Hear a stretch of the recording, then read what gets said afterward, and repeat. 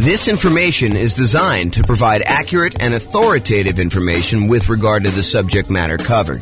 It is offered with the understanding that the presenters are not engaged in rendering legal, accounting, or other professional services. If legal advice or other expert advice is required, the services of a competent professional should be sought. Welcome to the Lubbock Real Estate Investing and Real Estate Financial Planning Podcast.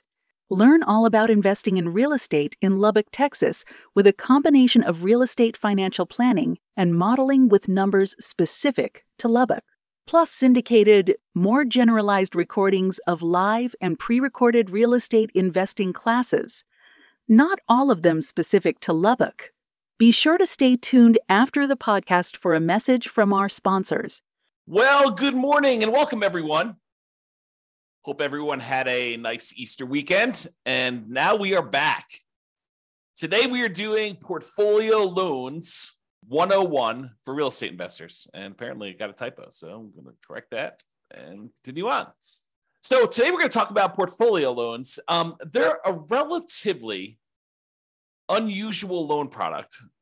When you look at how many loans you're likely to do as a real estate investor, I've got some data on this that I just pulled from the National Association of Realtors, and portfolio loans would not be a significant portion. However, they're extremely important once you've used up your core 10 or when you are doing some more unusual things like buying in an LLC or buying where you want to utilize a self-directed IRA or self-directed 401k and not have to put 35% or more down in order to do the deal.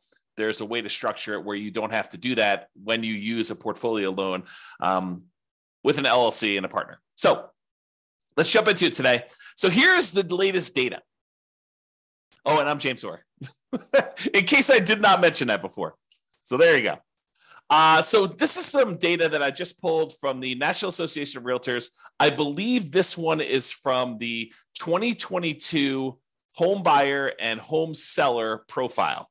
So they went and they pulled a very large sample of recent home buyers and home sellers, and they asked them a whole bunch of questions. There's probably, I don't know how many pages, 50 to 100 pages or so of all these different loan products for the various people that did these loans.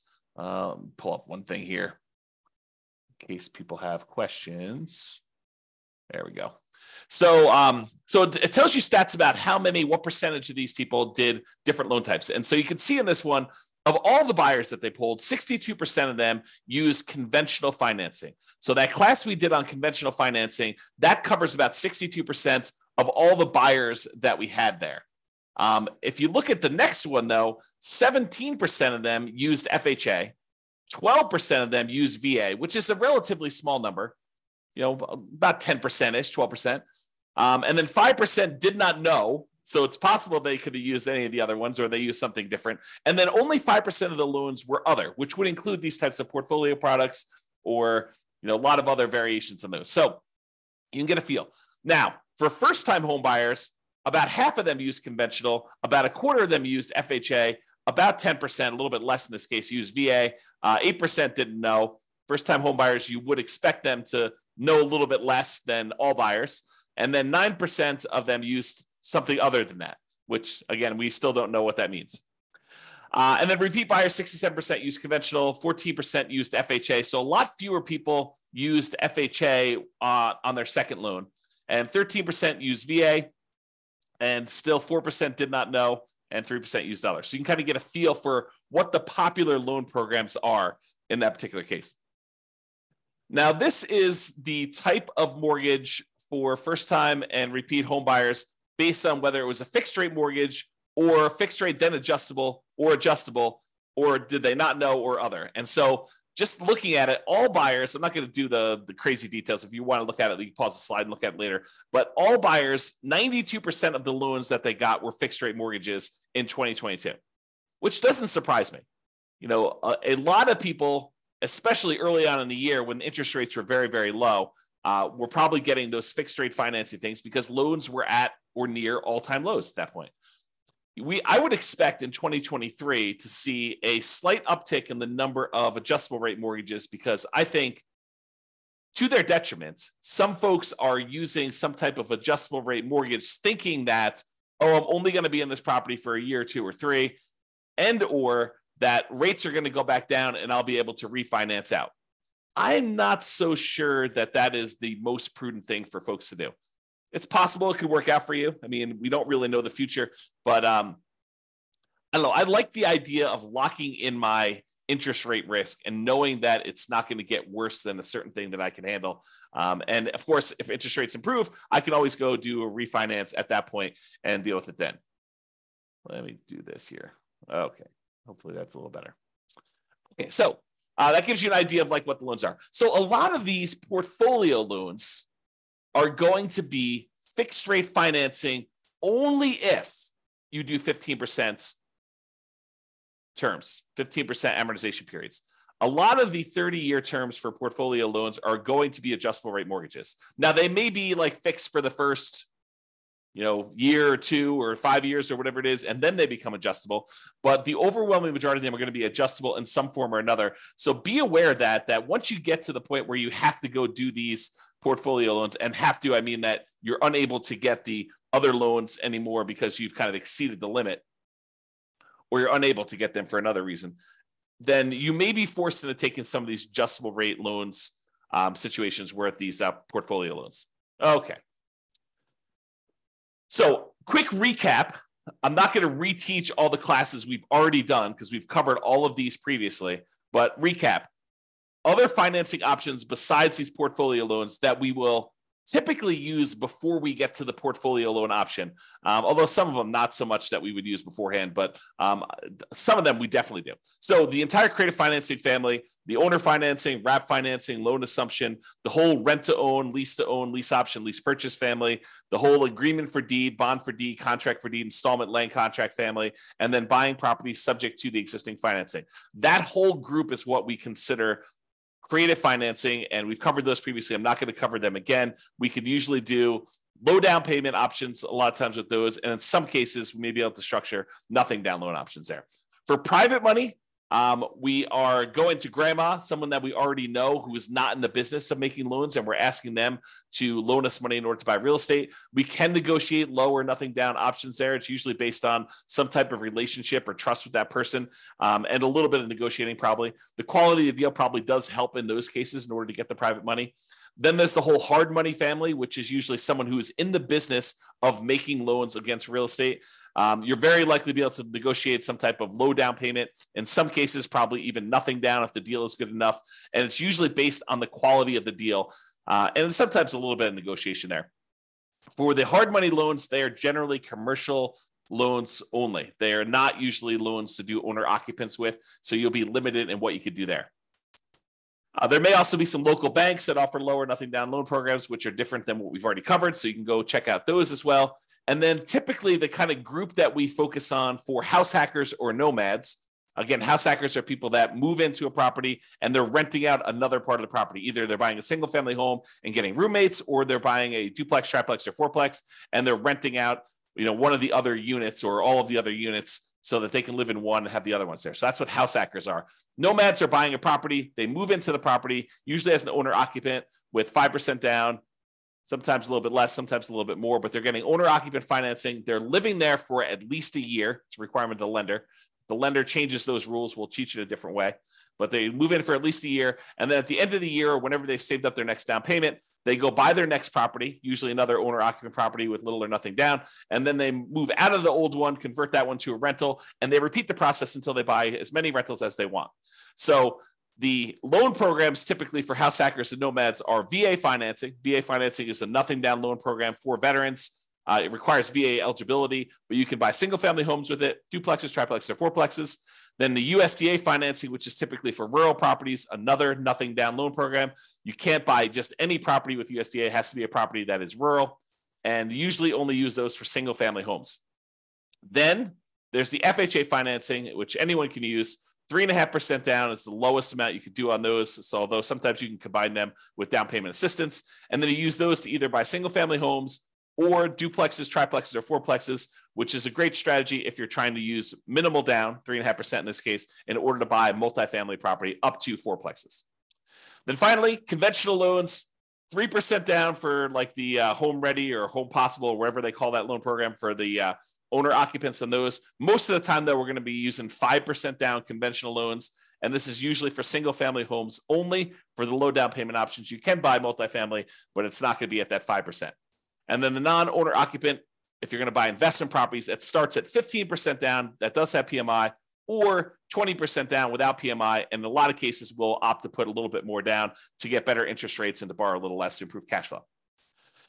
Also, a point that comes up a little bit later here is this up to 10 finance properties per Social Security and tax return when buying non-owner occupant properties. So I'm going to cover this here because it's part of why we go to portfolio loans to begin with. So when you're getting these loans, like conventional loans, FHA, USDA, VA, they count the number of loans that you have on your tax return that are on your Social Security. And so like on your Social Security number, when you go and qualify for the loan. And they say, hey, look, if you have more than 10 loans total, like, I've got a VA property that I first moved into, it's a fourplex. I lived there for a year or two. Then I converted that to a rental. Then I went and I bought another property with an FHA loan. And so I've got, these two loans. I've got two fourplexes that I did that way. Then I bought a whole bunch of conventional properties that I lived in over the years, and I've kept all those. And I bought a few as rentals as well. Now I have 10 loans in my name. A VA loan, a FHA loan, and 8 other conventional loans, some which I moved into and lived there as an owner occupant, some which I bought as a non-owner occupant for investment purposes from the very beginning. And they say, okay, great. You want to go buy another property. You no longer can get conventional financing because you have 10 or more loans in your own name. So now you need to go and get a portfolio loan. And that's what we're talking about. That's why we're talking about portfolio loans, is they are the solution once you get 10 loans in your name, okay? So that's what we're talking about there. So just another couple comments here about other financing options. Sometimes we will use down payment assistance, especially if you're a first-time home buyer, in order to buy a property and get some help with the down payment. And that's usually in conjunction with FHA, although you probably could do it with some other ones. And then these portfolio loans, which we're using today. Okay, so portfolio loans. So some people will choose to use portfolio loans as a nomad or house hacker, and they're approved to do that. Not that they're like not allowed at all. Although, as we will cover in a class I think we're doing on Friday, your kind of loan planning class, you will find out that we probably should not be using a portfolio loan early on if we can avoid it. There's a optimal path or optimal paths, kind of like a best use, best case strategy that we should use when we're talking about doing loans for nomads and house hackers. And we will talk about that Friday when we talk about loan planning. But when you run out of your conventional loan spots, portfolio lenders are usually the next stop.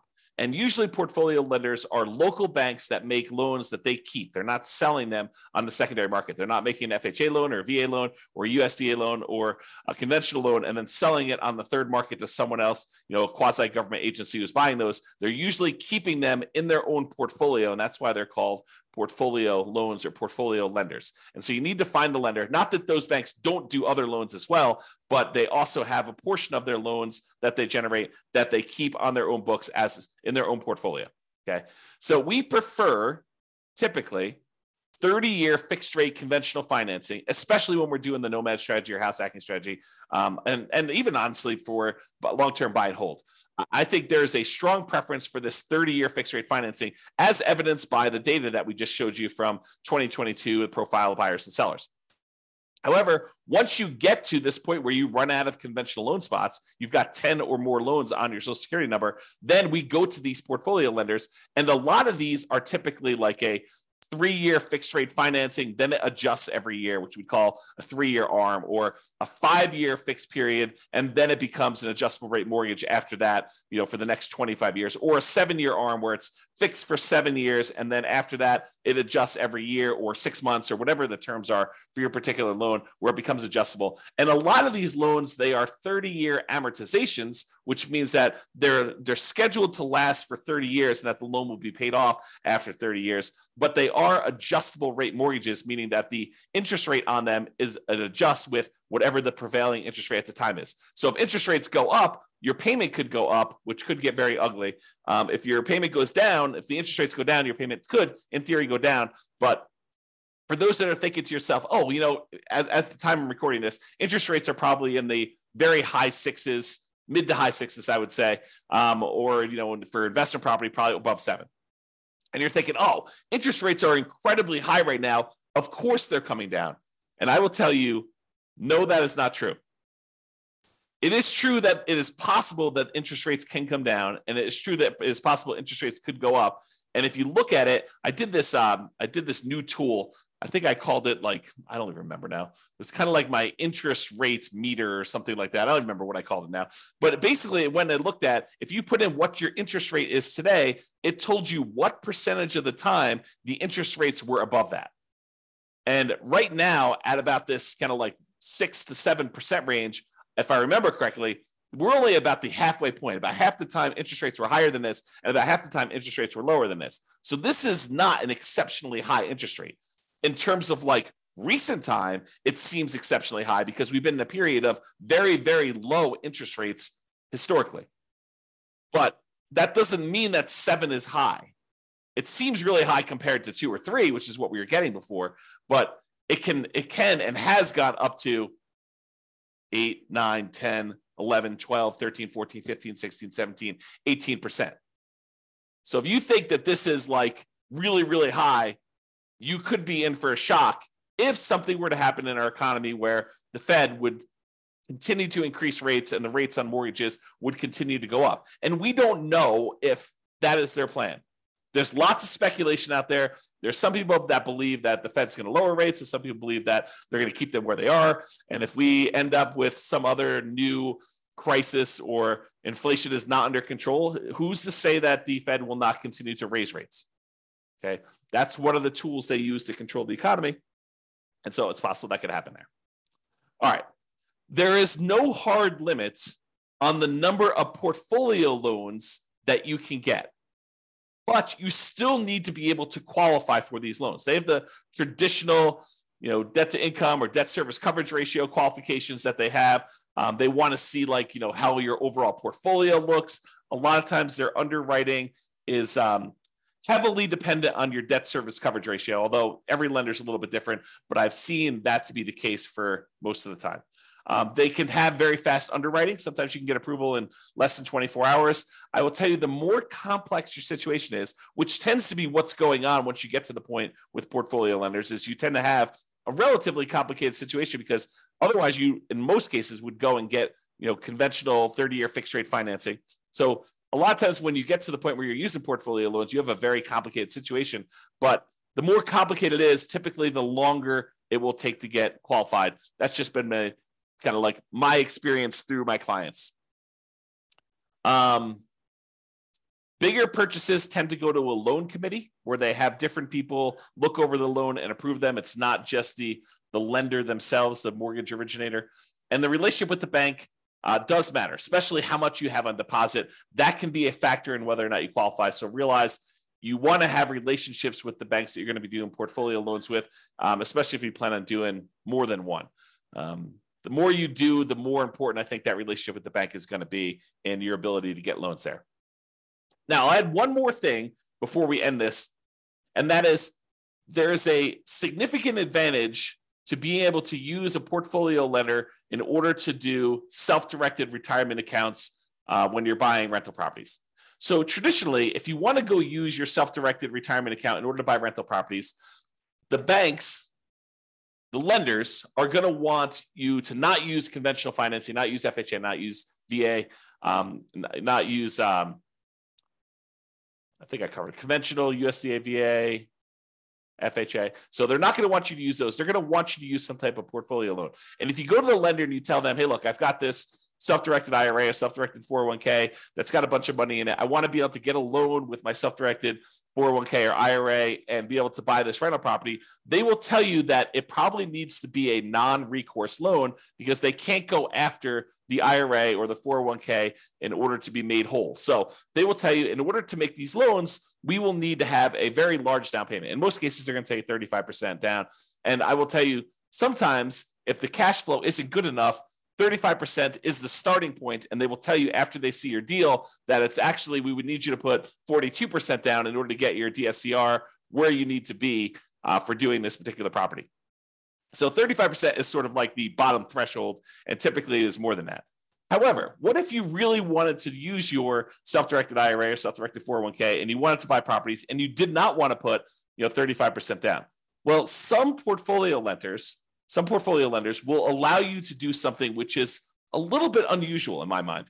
So they will allow you to go in, and if you have a partner who is coming in and getting the loan, and you as the self-directed IRA or self-directed 401k are really just a limited liability partner in the LLC, providing the down payment in order to do the deal, then they will allow you to do that deal with 20% down. So if you had an LLC that you formed with someone else, not yourself, but with someone else, that you went in and you wanted to go buy a rental property, if your self-directed IRA or self-directed LLC, self-directed IRA, self-directed 401k rather, came in and was a limited liability partner in an LLC that was providing the money in order to do the deal, you were basically funding the LLC. The LLC could go and get a 20% down investment property loan on the property that you're buying. Okay, so that is sort of like an interesting little twist that some portfolio lenders may offer you if you decide to go that route.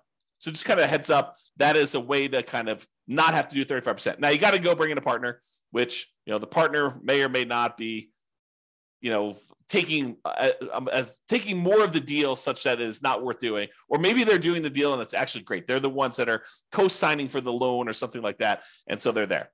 Okay, so to finish up, in conclusion, investors often look to optimize their conventional financing loan spots before proceeding to these portfolio loans. Portfolio loans tend to be variable rate financing, and so we tend to try to fill our loan spots with VA or FHA or USDA or conventional loan spots first with 30-year fixed rate financing in most cases. And then once we get those filled up, we move on to these portfolio loans, which tend to be, I would say, kind of like second tier, second quality loans, in that they are typically not fixed rate financing. I don't know if I mentioned this, but there is an exception. A lot of portfolio lenders will allow you to do a 15-year fixed rate loan if you want to. So the 30-year ones are sort of variable, whether they're a 3-year fixed and then variable for 27, or 5-year fixed and variable for 25, or 7-year fixed and variable for 23. Some of them will do a 15-year fixed period on those, but usually the cash flow on the 15-year amortization period makes it such that it's probably not worth pursuing those. Although I could see some situations where that is a useful tool, but most of the time we're not. So what tends to happen is the portfolio loans tend to be the next stop after you do the conventional loan spots that are filled. And then there may be other reasons, like partnerships where you're buying an LLC where portfolio loans make a lot of sense before loan spots are filled. So for example, if you're going and you're buying with you and 2 other partners, or you and another partner, and one of you guys is actually getting the loan and signing as the kind of the loan partner on that, and you're providing just the down payment, and buying in an LLC in that format with a portfolio loan can make a lot of sense. Although there's still going to be some type of variable loan unless you do a 15-year loan on that. All right. So that's all I got on the portfolio loans. Awesome, everybody. Well, hope you have a great day. Thank you so much. We will talk to you for the next class. Bye-bye for now. With home prices up, mortgage interest rates up, and rents up, but not quite enough to counteract the higher prices and interest rates, cash flow on rental properties in Lubbock is harder than ever. Book a call with the Real Estate Financial Planner to apply our proprietary 88 strategies to improve cash flow on your rentals. See the show notes for a link to schedule your call and improve your cash flow today.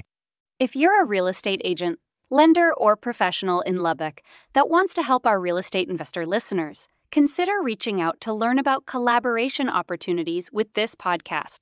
We'd love to add more value to our listeners by having you assist our investors buy, sell, and finance their real estate investments. See the show notes to schedule a call to discuss collaboration opportunities.